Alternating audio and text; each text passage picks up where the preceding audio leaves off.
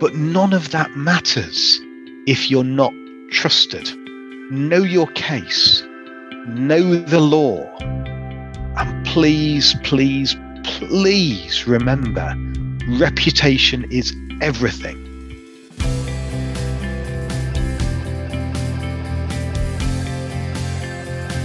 Hello everyone, and welcome to the Student Lawyer podcast series. Whether you're at school, sixth form, university, thinking about a career in law, or exploring law careers, you're in the right place.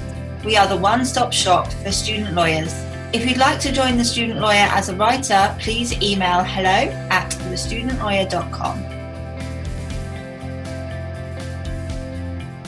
This episode is sponsored by the University of Law. What really sets the University of Law apart from other universities is its belief that its students should learn in a realistic, professional, and contemporary context. They focus exclusively on practice-based training and give students access to their extensive career service and jobs vacancy database as soon as they accept a place with them. Through the University of Law's Pro Bono program, law students can hone their skills by working on real cases before they graduate. The University of Law offers a range of postgraduate legal training and master's degrees designed by qualified experts to help students advance at any stage of their career. Their courses are employment-focused, honing key skills in a teaching environment based on real legal practice. Part-time and online study options are also available on many of their courses to help students work and study at the same time. To find out more about the courses on offer, click the link in the description box of the podcast. Welcome to the Student Lawyer, everybody. My name is Stephanie and I am a third-year law student. And today we have a very special guest on the show. It is His Honour Judge Richard Shepherd, and we are delighted to have you here. So welcome to the Student Lawyer. Hello, everybody. I hope you find it interesting. I'm sure they will. So His Honour Judge Richard has kindly said that I can address him by Richard going forward. So Richard, it's great to have you here. I'm very excited to be chatting with you. We are going to start the show off with Two Truths and a Lie, the legal version. Good. Just to check, is this a rip-off of Would I Lie to You? I've never seen that. Oh. So if I say no and it is, will I be sued? Luckily, I'm not a defamation lawyer, so I don't know. Okay, right. So I'm going to pretend I didn't hear that anyway, and just go on. I would like to say though, I cannot verify if these are in fact true or false. So I would just like to as well admit that before we go on. Can I just stop there? So what we're playing a truth or false game without you knowing which is true and which is false, just to get the benchmark here. I mean, like, yeah, I wouldn't want to, swear that I know if these are true or false, but I just thought I would caveat that before we go on. I'm going to reveal what I think is the lie at the end of the episode. So listeners, make sure you stick around for that. Okay, so number one, Lord Denning's full name was Baron Alfred Robert, Robbie for short, Denning. 2. In Milan, the law states that it is a legal requirement to smile at all times except at funerals or hospitals. Number 3. It is illegal to keep a pigsty in front of your house unless suitably hidden. What's the lie? Does the pig need to be suitably hidden, or is it the pigsty? I think it's an important caveat. That. I think it's the pigsty. Otherwise, they would say pigs, right?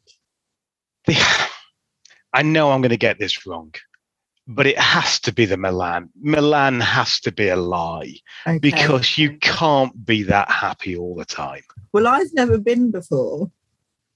I don't know. I mean, it has to be. Oh, it's on a cold November down in Portsmouth versus Milan. Don't get me wrong. I know where I'd rather be, but I can't imagine that law will say you have to smile except at funerals and other sad places. I can't imagine it. We will see. I'm going to reveal all at the end. Okay, so let's start off. Can you please explain the reason that you decided to become a civil law barrister and then subsequently a circuit judge? It's true that in the later years of my career as a barrister, I did mainly employment and professional disciplinary work, so generally civil.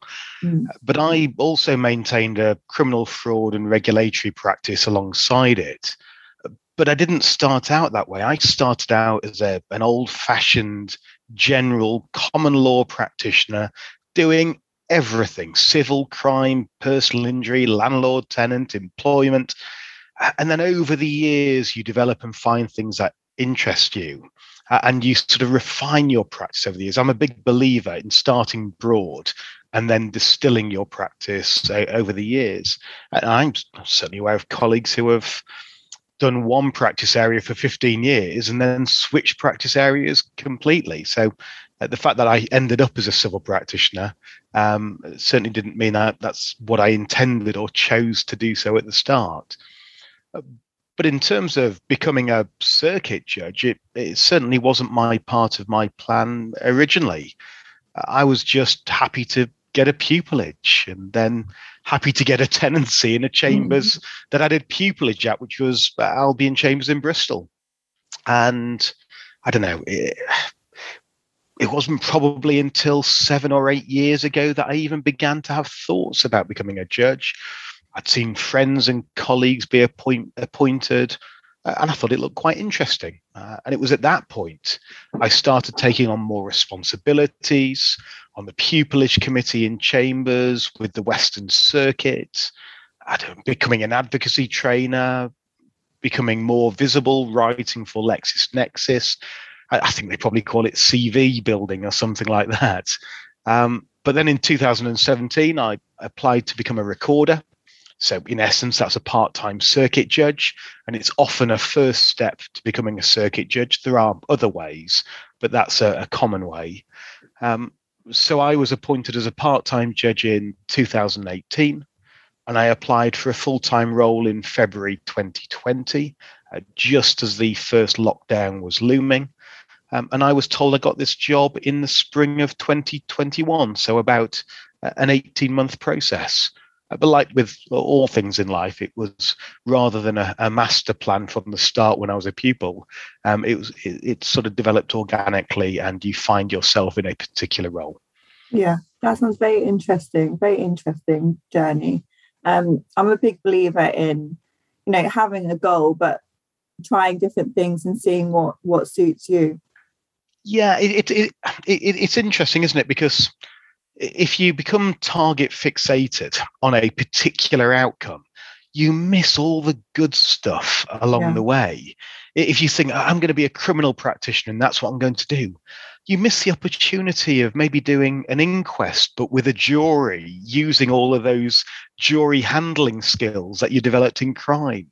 I just think you've got to be open to opportunities and open to a bit of flexibility to, pull up your big kid pants and say, I'm going to do something that's a little bit outside of the norm that I'm used to. And that's where the fun stuff is. That's wonderful advice. Thank you. Can you tell us some of the responsibilities of a circuit judge and what court they sit in? Yeah, I'll certainly do my best, but you'll appreciate that my knowledge of a circuit judge is as a criminal circuit judge. So I'm ticketed in crime. So I sit in the Crown Court. So I could become ticketed or qualified in the family courts or the civil courts. And at some point in the future, I may do so. But at the moment, I'm a Crown Court judge. So that's where my knowledge is. Before you go on, may I just, sorry to interrupt you, may I just ask, I've never heard the term ticketed before. Would you just mind explaining what that means? Yeah, absolutely. So ticketed just means you have your badge. And it might mean that you've gone on an extra course. It might mean that you are of sufficient experience to be trusted to do particular cases. So let's say in the criminal courts, as a recorder, as a circuit judge working in the Crown Court, you start off being able to do most cases. But you have to have, for instance, to do appeals from the magistrates' court with two magistrates alongside you, you have to become ticketed to be an appeals judge. Then, if you wish to do serious sex cases, you need to go onto the serious sex course to become ticketed. Right. There are other tickets to become an attempt murder judge or a murder judge, for instance. So there are these strata of circuit judge, of crown court judges. But for the most part, the second you start to sit, you can do the vast majority of cases, but your add-ons are appeals and serious sex initially. And then your later add-ons, when you're 10, 15 years experience, may well be your attempt murder and murder tickets. They're specialist tickets. Thank you for explaining that. That's okay. So circuit judges generally, so I said family, civil, crime, but there's also some other ones where they sit in the technology courts or other, I think on the Employment Appeal Tribunal will have circuit judges in sometimes. So there are other deployments of circuit judges, but generally it's crime, family and civil. Okay. So returning to your original question of what are the responsibilities? So again, returning to the Crown Court. My job is to case manage criminal cases that come into the Crown Court. So generally the more serious criminal cases. They enter the system at one end as new cases. Often they're quite poorly defined. There's not much in the way of electronic paperwork at the start. But as the case moves through the system, it's meant to become more defined until it's trial ready, or indeed somebody pleads guilty, or indeed the prosecution realizes that the case isn't good enough and they drop it. So that's the case management side of things. You've also got to make sure that everybody throughout the process is treated fairly. Not only the defendant, but also witnesses, the alleged victims, also the police, the lawyers, everybody involved in the case, because it's a stressful environment. And therefore, by treating people fairly, it just takes that little bit of the sting out of what is quite a stressful environment. Then I guess if a case goes to trial, your job is to be the referee in that trial, to make sure that everybody sticks to the rules, that only fair and proper evidence goes in front of the jury. That is evidence that they can reliably use to decide guilt or innocence. And you've got to make sure that the jury understand the rules and the evidence, because sometimes, for instance, it would be unfair for a jury to use a piece of evidence in one way, but it would be perfectly fair for them to use that same piece of evidence in another way. So it's your job to explain those rules to the jury so that they can make a fair decision at the end of the trial.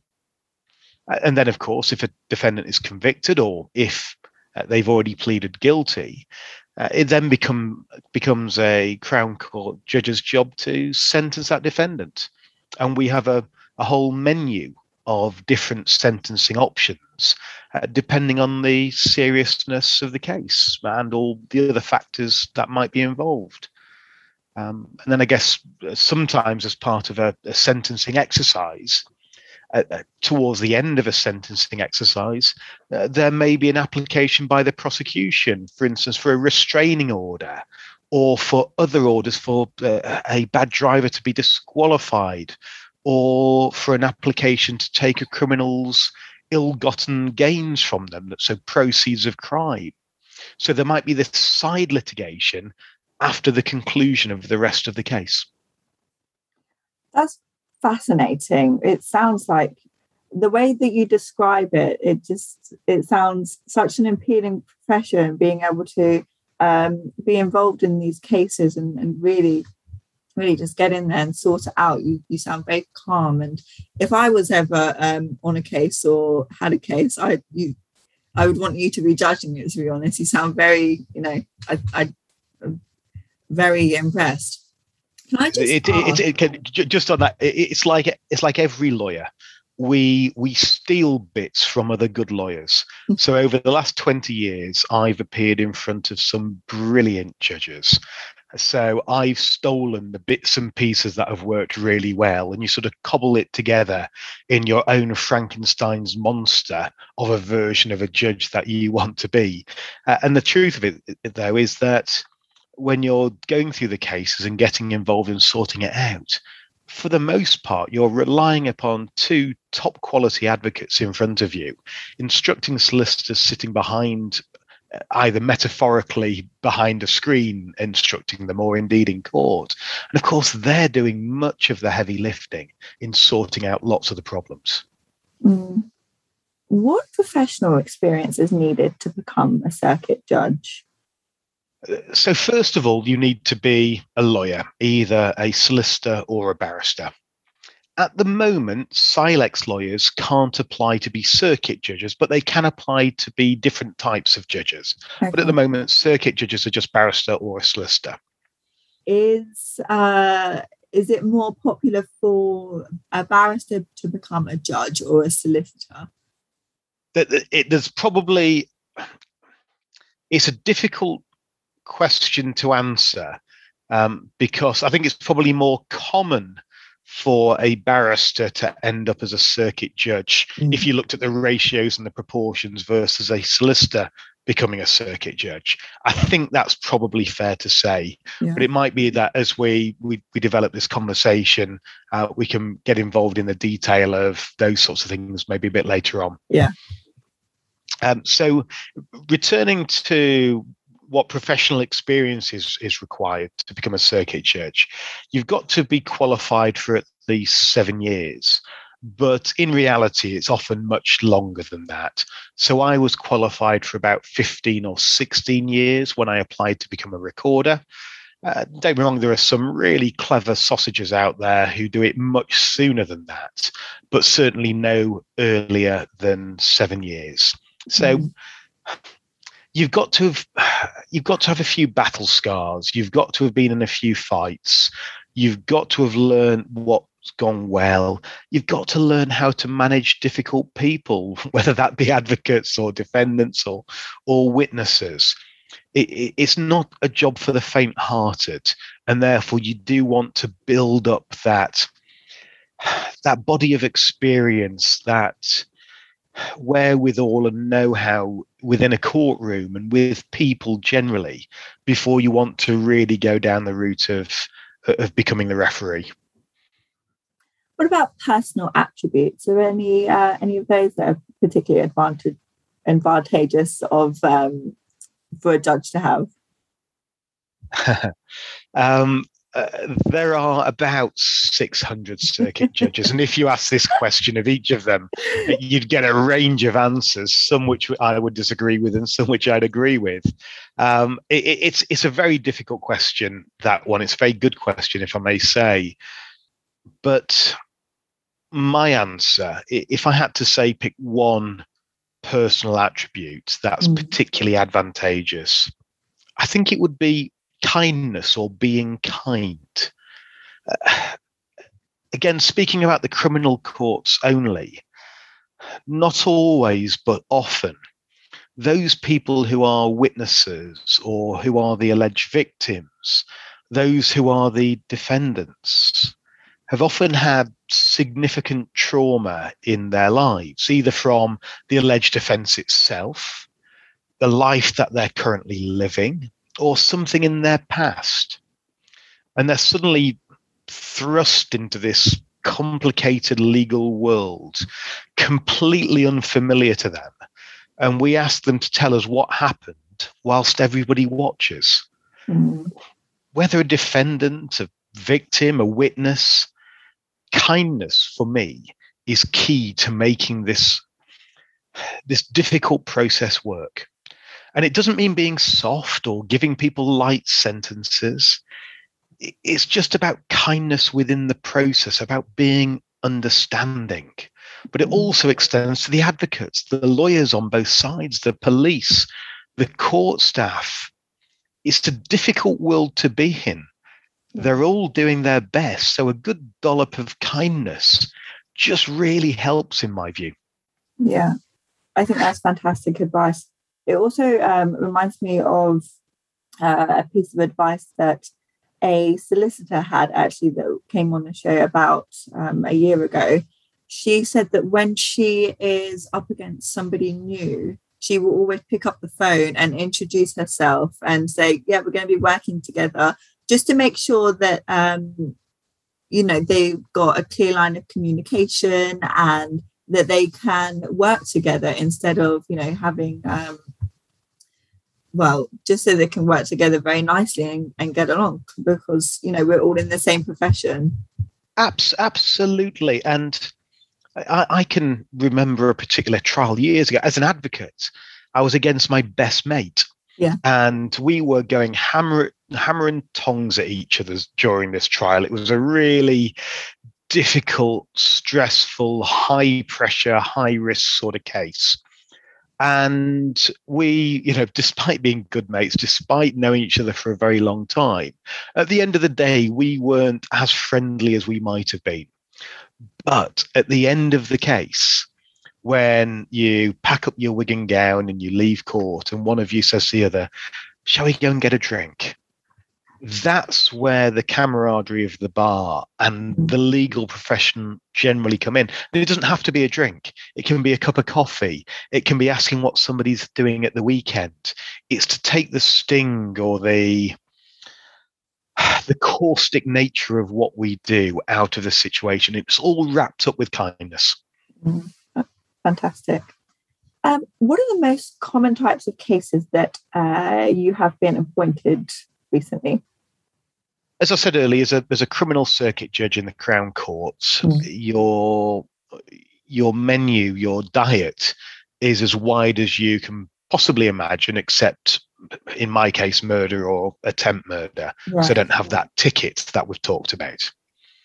But as you're just sort of thinking over the last 6 or 8 weeks or so, drug-related offences are very common. Drugs are often at the heart of offending, either stealing to make money so people can afford drugs, or doing harmful things to others whilst on drugs. So drugs are a staple of what we do. Possession of indecent images is also a relatively common offence that we see.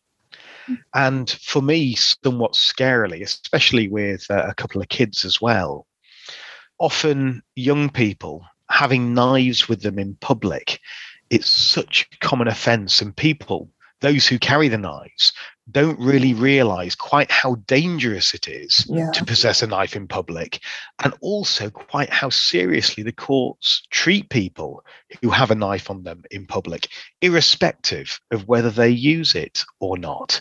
So really, they're the 3 sorts of offences that I see quite commonly at the moment: drugs, indecent images, and possession of bladed articles. Right. Is there ever trends that come? So you said you explained the most common ones, but is there ever a period of time where you will see a lot of cases because of, I don't know, of something that's going on in the world? Whether it's in the world or not, maybe a little too broad for my meager intellect. But certainly, for instance, if there are particular protests going on in a particular city, and those protests, well, let's say my city when I was a barrister was Bristol, and we all know that the Colston statue was pulled down and it was seen on the news, and there was public disorder. I'm going to use that neutral phrase. As one would expect, quite a lot of cases have been going through the courts in Bristol to do with that public disorder. So I think some of those are still live, so I'm not going to make any sort of comment about them. But events like that can cause a pattern of offences to be seen during through the criminal courts. Certainly, I can well imagine, for instance, where let's say a particular commodity or product, let's say that the government decided to tax very heavily or even more heavily continental wine, for instance. you might see more fraud cases or evasion of VAT cases coming through involving wine from the continent. I see. So there are cause and effects in terms of offending, but I doubt there's ever that quite clear link that you might see in other industries. Thank you. Do you think that we see a rise in a particular kind of case in the near future, or is it just too difficult to say? I guess you've really explained. I don't know. I guess it leads on from the question and answer that we've just discussed. I think we're going to see, again, the same cause and effect is hard to establish, but here's more definitive example. I reckon we're going to start to see offences relating to COVID.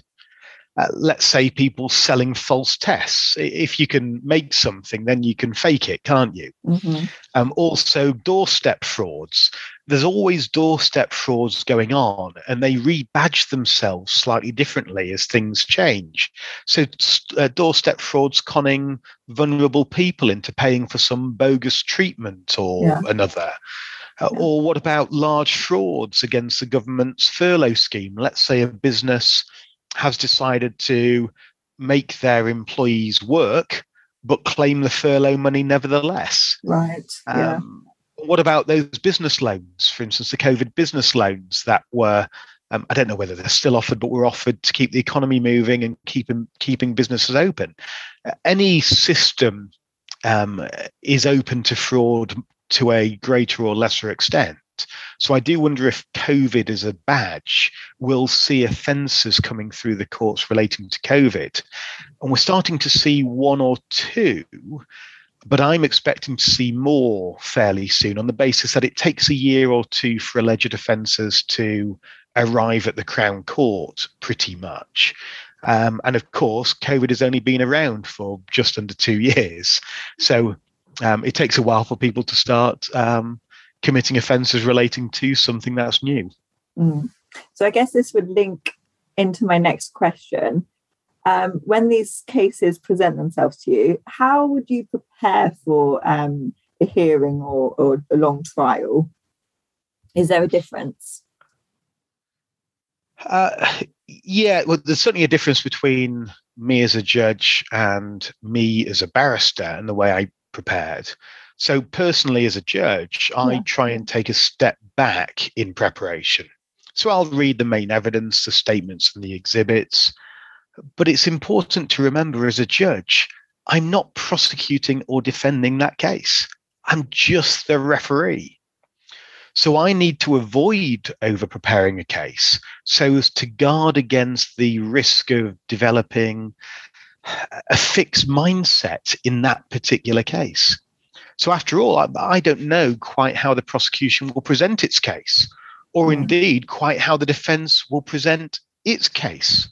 Things I may think are important may well not be, because the advocates will know their cases far better than I ever will, because I've not met the clients, I've not met the witnesses or anything like that.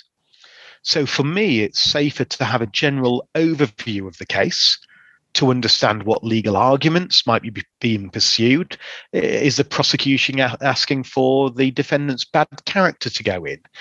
If that's the case, what's the basis? What's the gateway within the legislation that they say a jury can properly hear about it? So I familiarise myself with the things that I might have to rule upon. But generally, my preparation for the trial is far, far less than the lawyers on both sides. There is an opportunity in paper-heavy cases, electronic paper-heavy cases these days, that judges may book reading days in advance of the trial to make sure that they can get on top of a complicated set of papers. But for most trials, we don't take reading days. And the trial that we're allocated for a particular week may well have a number of other unrelated cases around it every day, such as sentences and other case management hearings. So generally, there isn't an opportunity to take particular chunks of reading time to prepare for trials. So when do you allocate time to read new judgments that have come in, or just cases in general? You mean sort of general familiarity with law? Yeah. or rather than individual cases that were allocated? Yeah. So, I mean, correct me if I'm wrong, please, but I was under the impression that judges kept up to date with what's going on in common law by reading the recorded cases that have come out. Yes, there's a variety of means. As judges, we're incredibly fortunate because there is, on our laptops in front of us, access to a system called the e-judiciary.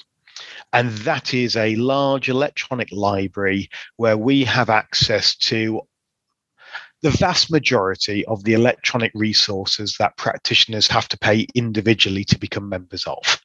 So we have access directly to that. We also have newsletters and updates. And there's also a circuit judge group that receives Court of Appeal cases regularly, curated by another judge in the Southwest. And those judges, let's say those judgments, I receive and simply put them into different folders dealing with different bits. So I'll skim read them when they arrive, know the general subject matter, know the general direction of travel of that case. And then when that sort of case comes up where I've got that sort of an issue, I can just go to that folder where I've got all the cases on that topic and just electronically interrogate that folder in the same way that you would in preparation for your legal finals, for instance. I see. So what advice do you have for pupil barristers in front of a judge for the first time? I'm not a fan of scripts. That wasn't the way I practiced as a barrister. I used bullet point notes, and I've probably had 6, 7, 8 pupils over my years as a practitioner, and I've always taught them to go from bullet points. Mm-hmm. But I've also taught them in the early days, especially early days of their practice, I always make sure that I had my first sentence, my first paragraph about what I wanted to say to the judge written out in full. In short, give yourself that confidence to know that when you first open your mouth, you know exactly what you're going to say. You can then go on to your bullet points, which allow for a little more flexibility or to respond to things as they develop. But if you have that confidence to say, I know the first 30 words that I'm going to say, and I may even practice them in the mirror in the loo before I've gone in, or at home, that especially in those early days, to know what those words feel like in the mouth, you can start. And once you've started, that momentum begins, and then you can just pick up your bullet points. Yeah. But the other tip I'd give is to speak to the clerk and the usher and tell them that it's your first time in a Crown Court. They'll get the message to the judge. And I promise you, we do make allowances. We do give that extra little bit of assistance because it helps us that everybody feels comfortable and is doing a good job. So as an example, I know of one barrister, now a circuit judge who's far more qualified than I am. When he was a pupil barrister, he had dozens of first cases. So his first mention hearing, his first sentence, his first trial on a Tuesday, his first trial on a Wednesday. So he could always tell the usher or the clerk it was his first, insert the type of trial that he was doing or hearing that day. So he tells me that it worked a treat for about 4 months until people cottoned on. Of course, he wasn't misleading anyone. It was his first Proceeds of Crime Act hearing or whatever it was. But it gives you a soft landing, I think is fair to say. So they're the two main tips I'd give. That's great. It takes us back to what you were saying earlier about being kind. Yeah, and especially kind to... Actually, that's the wrong phrasing. Differently kind to those who are very new. Kindness should be across the board. But of course, with those more senior, you can be a little more robust with them. You can pull their leg a little bit and give them a cheeky smile because they know where they're overstepping the mark often before you do. Whilst with those who are very junior, if they break a rule, for instance, or if they get a piece of etiquette wrong, for instance, whereas somebody a little more long in the tooth, you might be a bit more robust with. You'll take a very forgiving approach with those who are very new. Thank you. So how about now advice to aspiring judges who are qualifying either to be a barrister or solicitor? The first bit of advice I'd give is don't think for a moment about your prospects of becoming a judge when deciding whether you want to be a solicitor, whether you want to go down the Silex route, or whether you want to go to the bar. Your career, until you start thinking about being a judge, will be for at least 10 years. Mm-hmm. So make sure that you choose the right career for you. Because if you don't enjoy what you do, how will you build your CV? How will you show that enthusiasm for your corner of the law if you've chosen the wrong flavor of profession just based upon some long-term plan that might never come to fruition? And of course, the other part of me saying don't think about becoming a judge when you start out and which route you're going to take is that by the time anybody listening to this podcast will be come to the point of thinking about becoming a judge, this advice I'm giving today is going to be hopelessly out of date. But all that being said, if you were pushing me on an answer on how is it right now, that's a really difficult question to answer, but I'll answer it as honestly as I can. At a basic level, there should be no difference between a barrister and solicitor becoming a judge. I'm excluding Silex here because, of course, we're talking about circuit judge, while Silex can become judges of different types. So basically, there should be no difference between your prospects as a barrister and a solicitor of becoming a circuit judge. Right. But three things stand out for me. The first is that more often than not, criminal barristers will spend a greater percentage of their work diary in the Crown Court as compared to solicitors. Now, I acknowledge the limitations of what I've just said. There are very many solicitor advocates who spend their entire career doing trials in the Crown Court day after day after day. But I'm just saying, generally speaking, more barristers appear more regularly in the Crown Court than solicitors. And therefore, more barristers and solicitors have gained experience in that particular court, which they're applying to sit in as a circuit judge. And that must be of benefit to the application, it seems to me. Of course, it's not to say that solicitors can't or don't. I'm just speaking generally across the professions. So that's sort of point one. The next factor that stands out for me is trailblazing. And what I mean by that is that my old chambers, for instance, Albion in Bristol, Albion probably saw 20 barristers become judges in the time that I was there, and many more judges before I even arrived at Albion. It's a bit of a judge factory. But that means that there was a general collective knowledge about how to go about the application process. There is a knack to the application process. The types of CV building points that would help, and also being able to ask people questions about what may improve your own CV before embarking upon an application. So again, that collective knowledge really does help in perfecting your or making as polished an application as you individually can possibly make it. And the third factor which stands out, the other benefit of being in a chambers environment which has a track record of producing judges, is that it gives you the confidence to say, well, if they can do it, why can't I?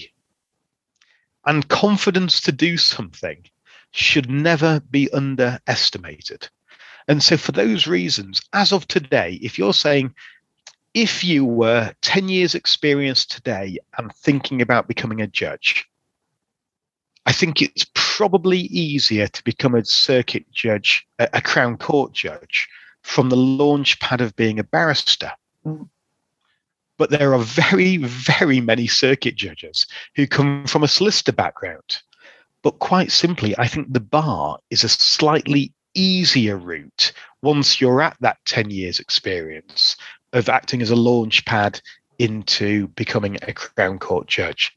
But that said, returning to your original question of which route I'd advise if you wanted to be a judge, the short answer is I wouldn't give such advice to anybody starting out. Make decisions based upon what you want to do in the short and medium term. By the time you get to that medium term, you can then plan for your next steps at that point.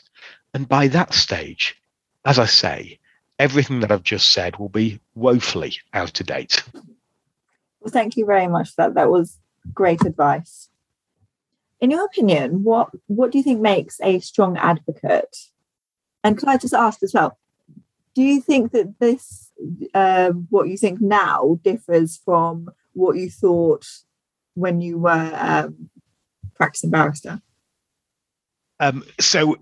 So part one is what makes a strong advocate. Part two is, has my opinion changed having been sitting as a full-timer for 2 or 3 months and as a recorder for the last 2 or 3 years? Yes. Okay.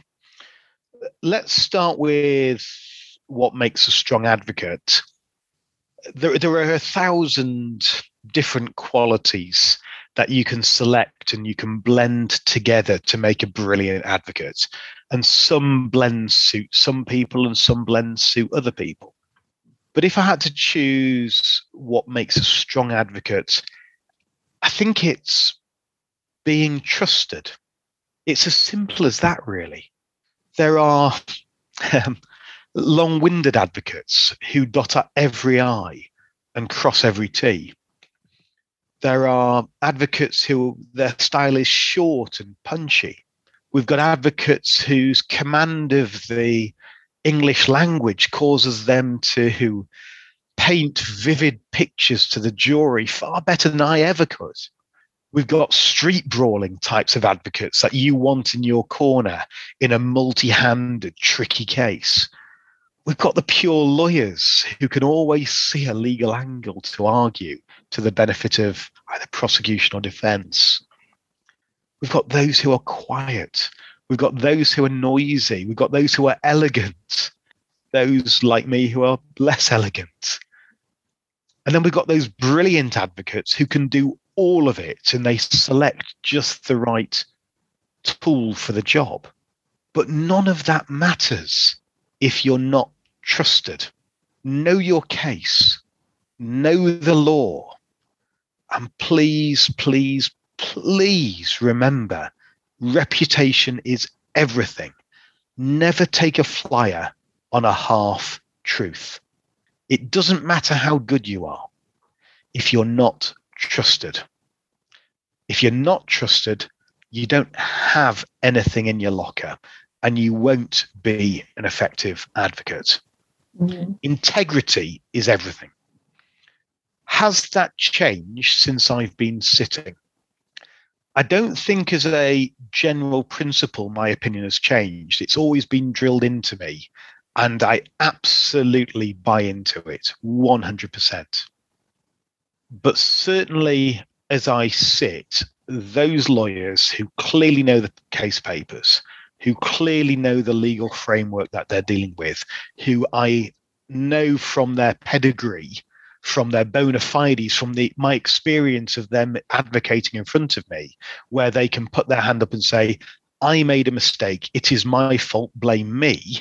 So showing that integrity, those are the lawyers who are most helpful to the court, who are most persuasive, whether they are the long-winded dot every I, cross every T, or whether they are the short and punchy styled advocate. I can forgive things that annoy me or that I wouldn't do that way, so long as they've got the law, they've got the case, and they're trusted.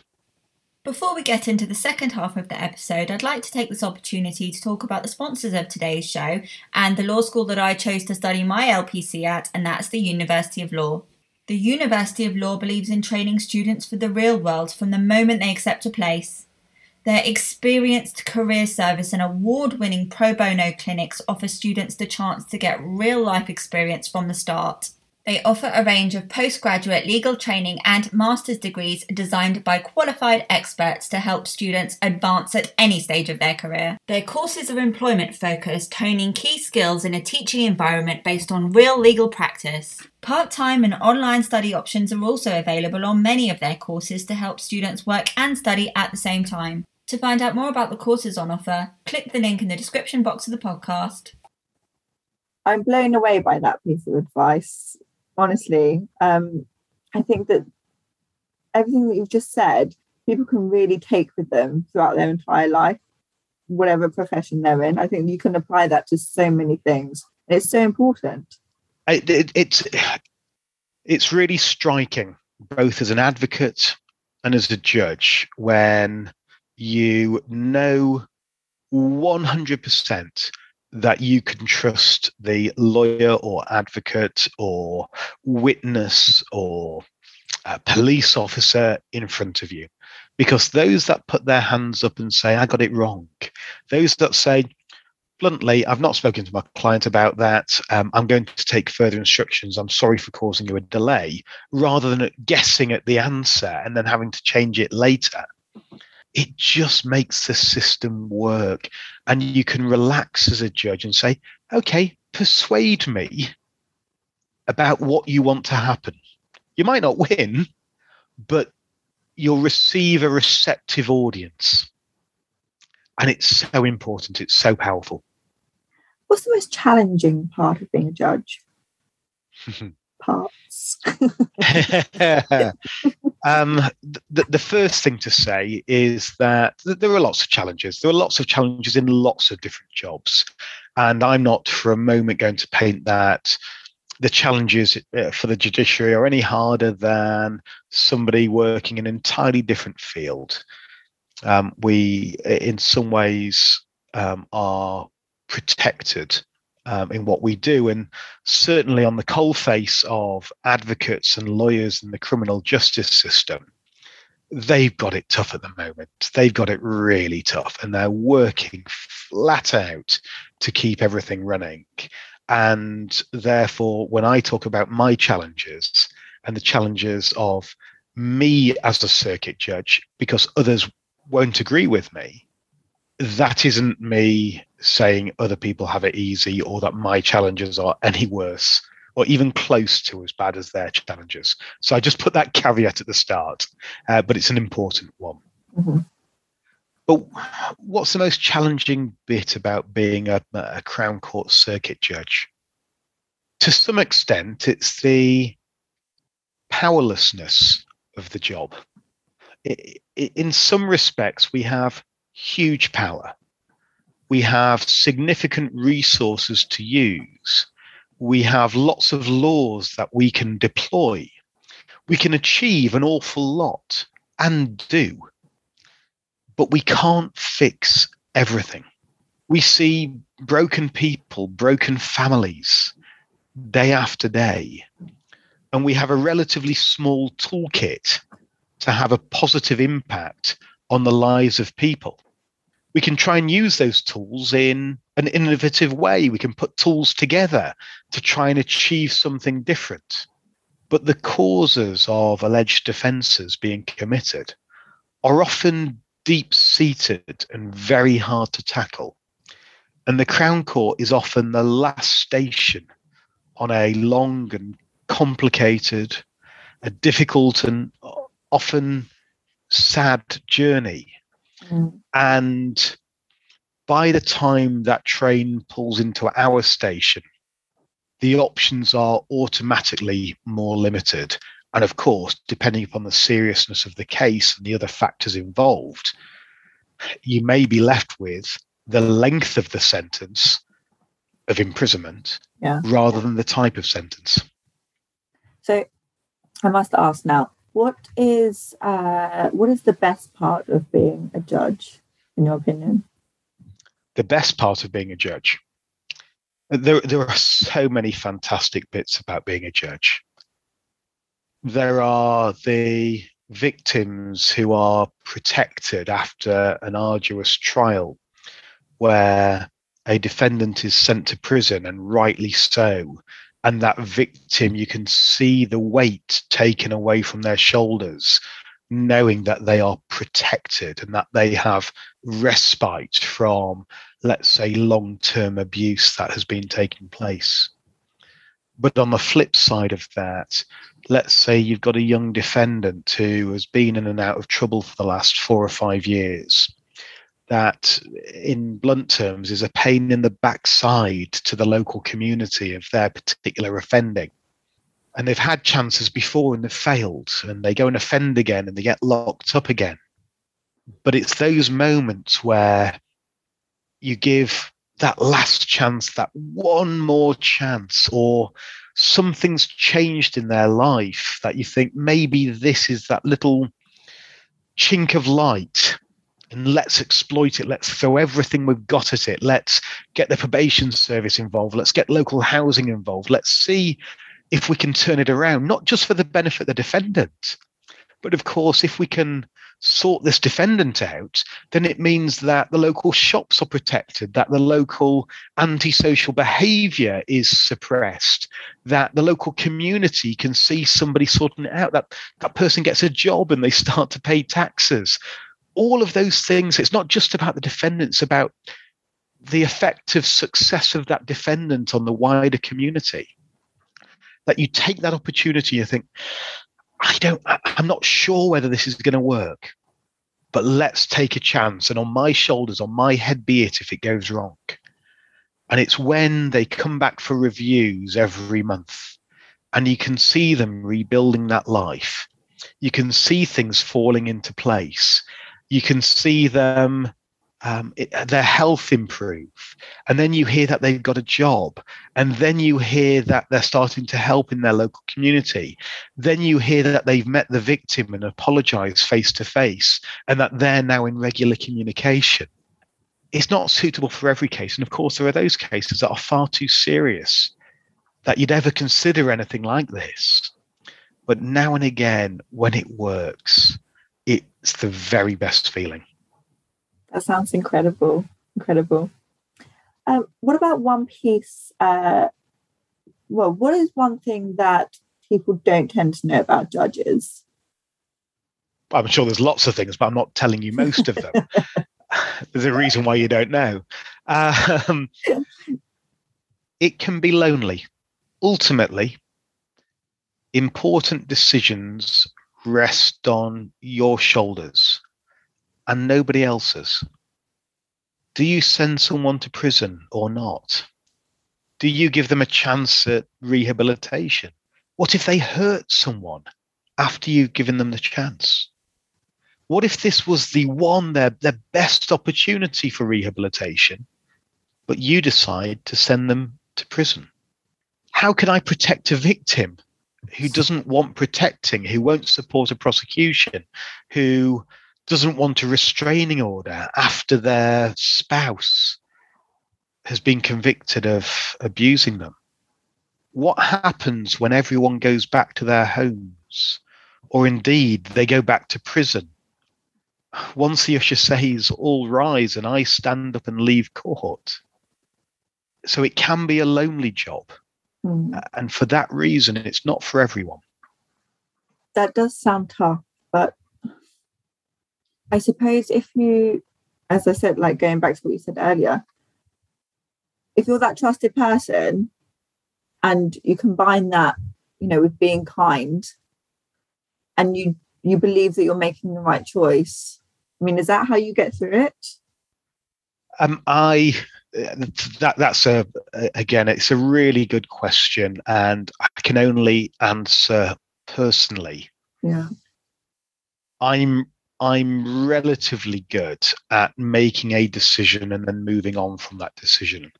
And so long as I make that decision based upon the best of information that's available to me, that if I've got any holes in information that I've spotted, that I ask for clarification to fill those holes in information.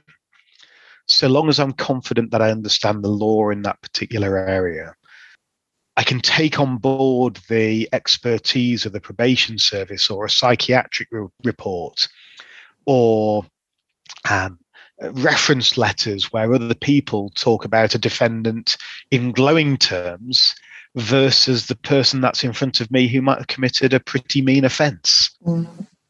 Once you collect all that information and put it through the law and put it through your judgment and your kindness and your fairness, if you arrive at a decision and say, that's the best I can do today, then I'm relatively good at saying, well, that's that decision made.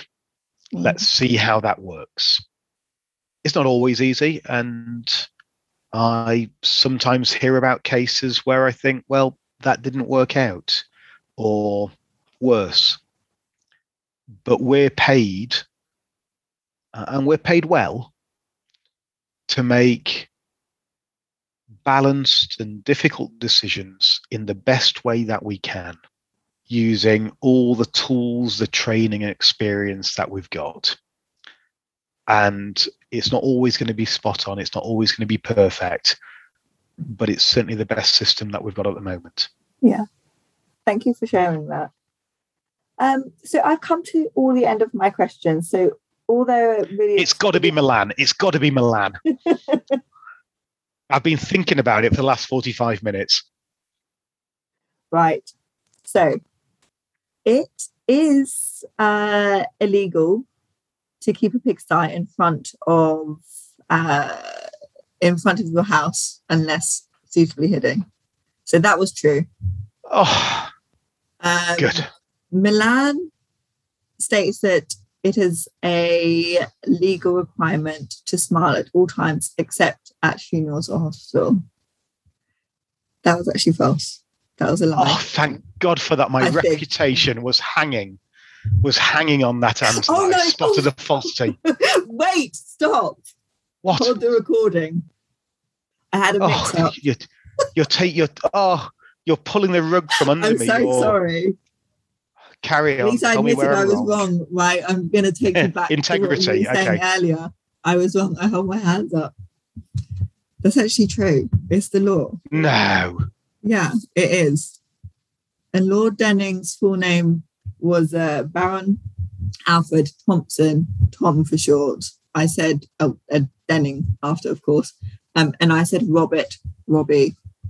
I'm so embarrassed. Let me just... Well, that's a tricky little question. That's a tricky little question. I know. And I think it's massively unfair. Please forgive me. And showing integrity. I actually knew that, obviously, but I just wanted to increase the drama at the end of this podcast. Yes, and you absolutely did that. Honestly, that's absolutely true, but it might not be. Thank you so much for being an incredible guest. Every word you have said has been fantastic advice, and I have had the best time chatting with you. Thank you for being a show. I don't know whether it's an incredible podcast or incredible advice, but it's also been a pleasure speaking to you as well. Well, I hope you come back maybe in 10 years' time or something like that, so you can give, you can update your advice as you were talking about earlier. I hope so as well, Stephanie. Best of luck with everything. Thank you so much. And thank you, everybody, for tuning in.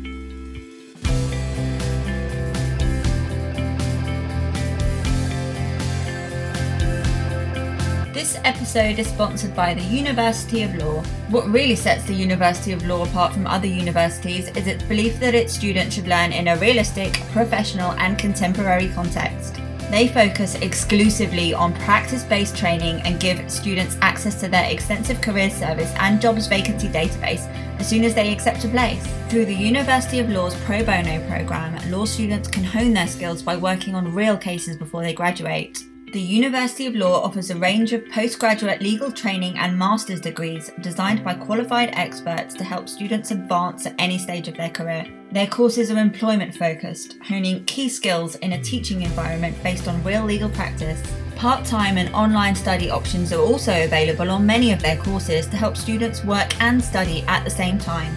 The University of Law will help you reach your ambitions by delivering an outstanding academic and employment-focused experience, honing key skills in a teaching environment based on real legal practice.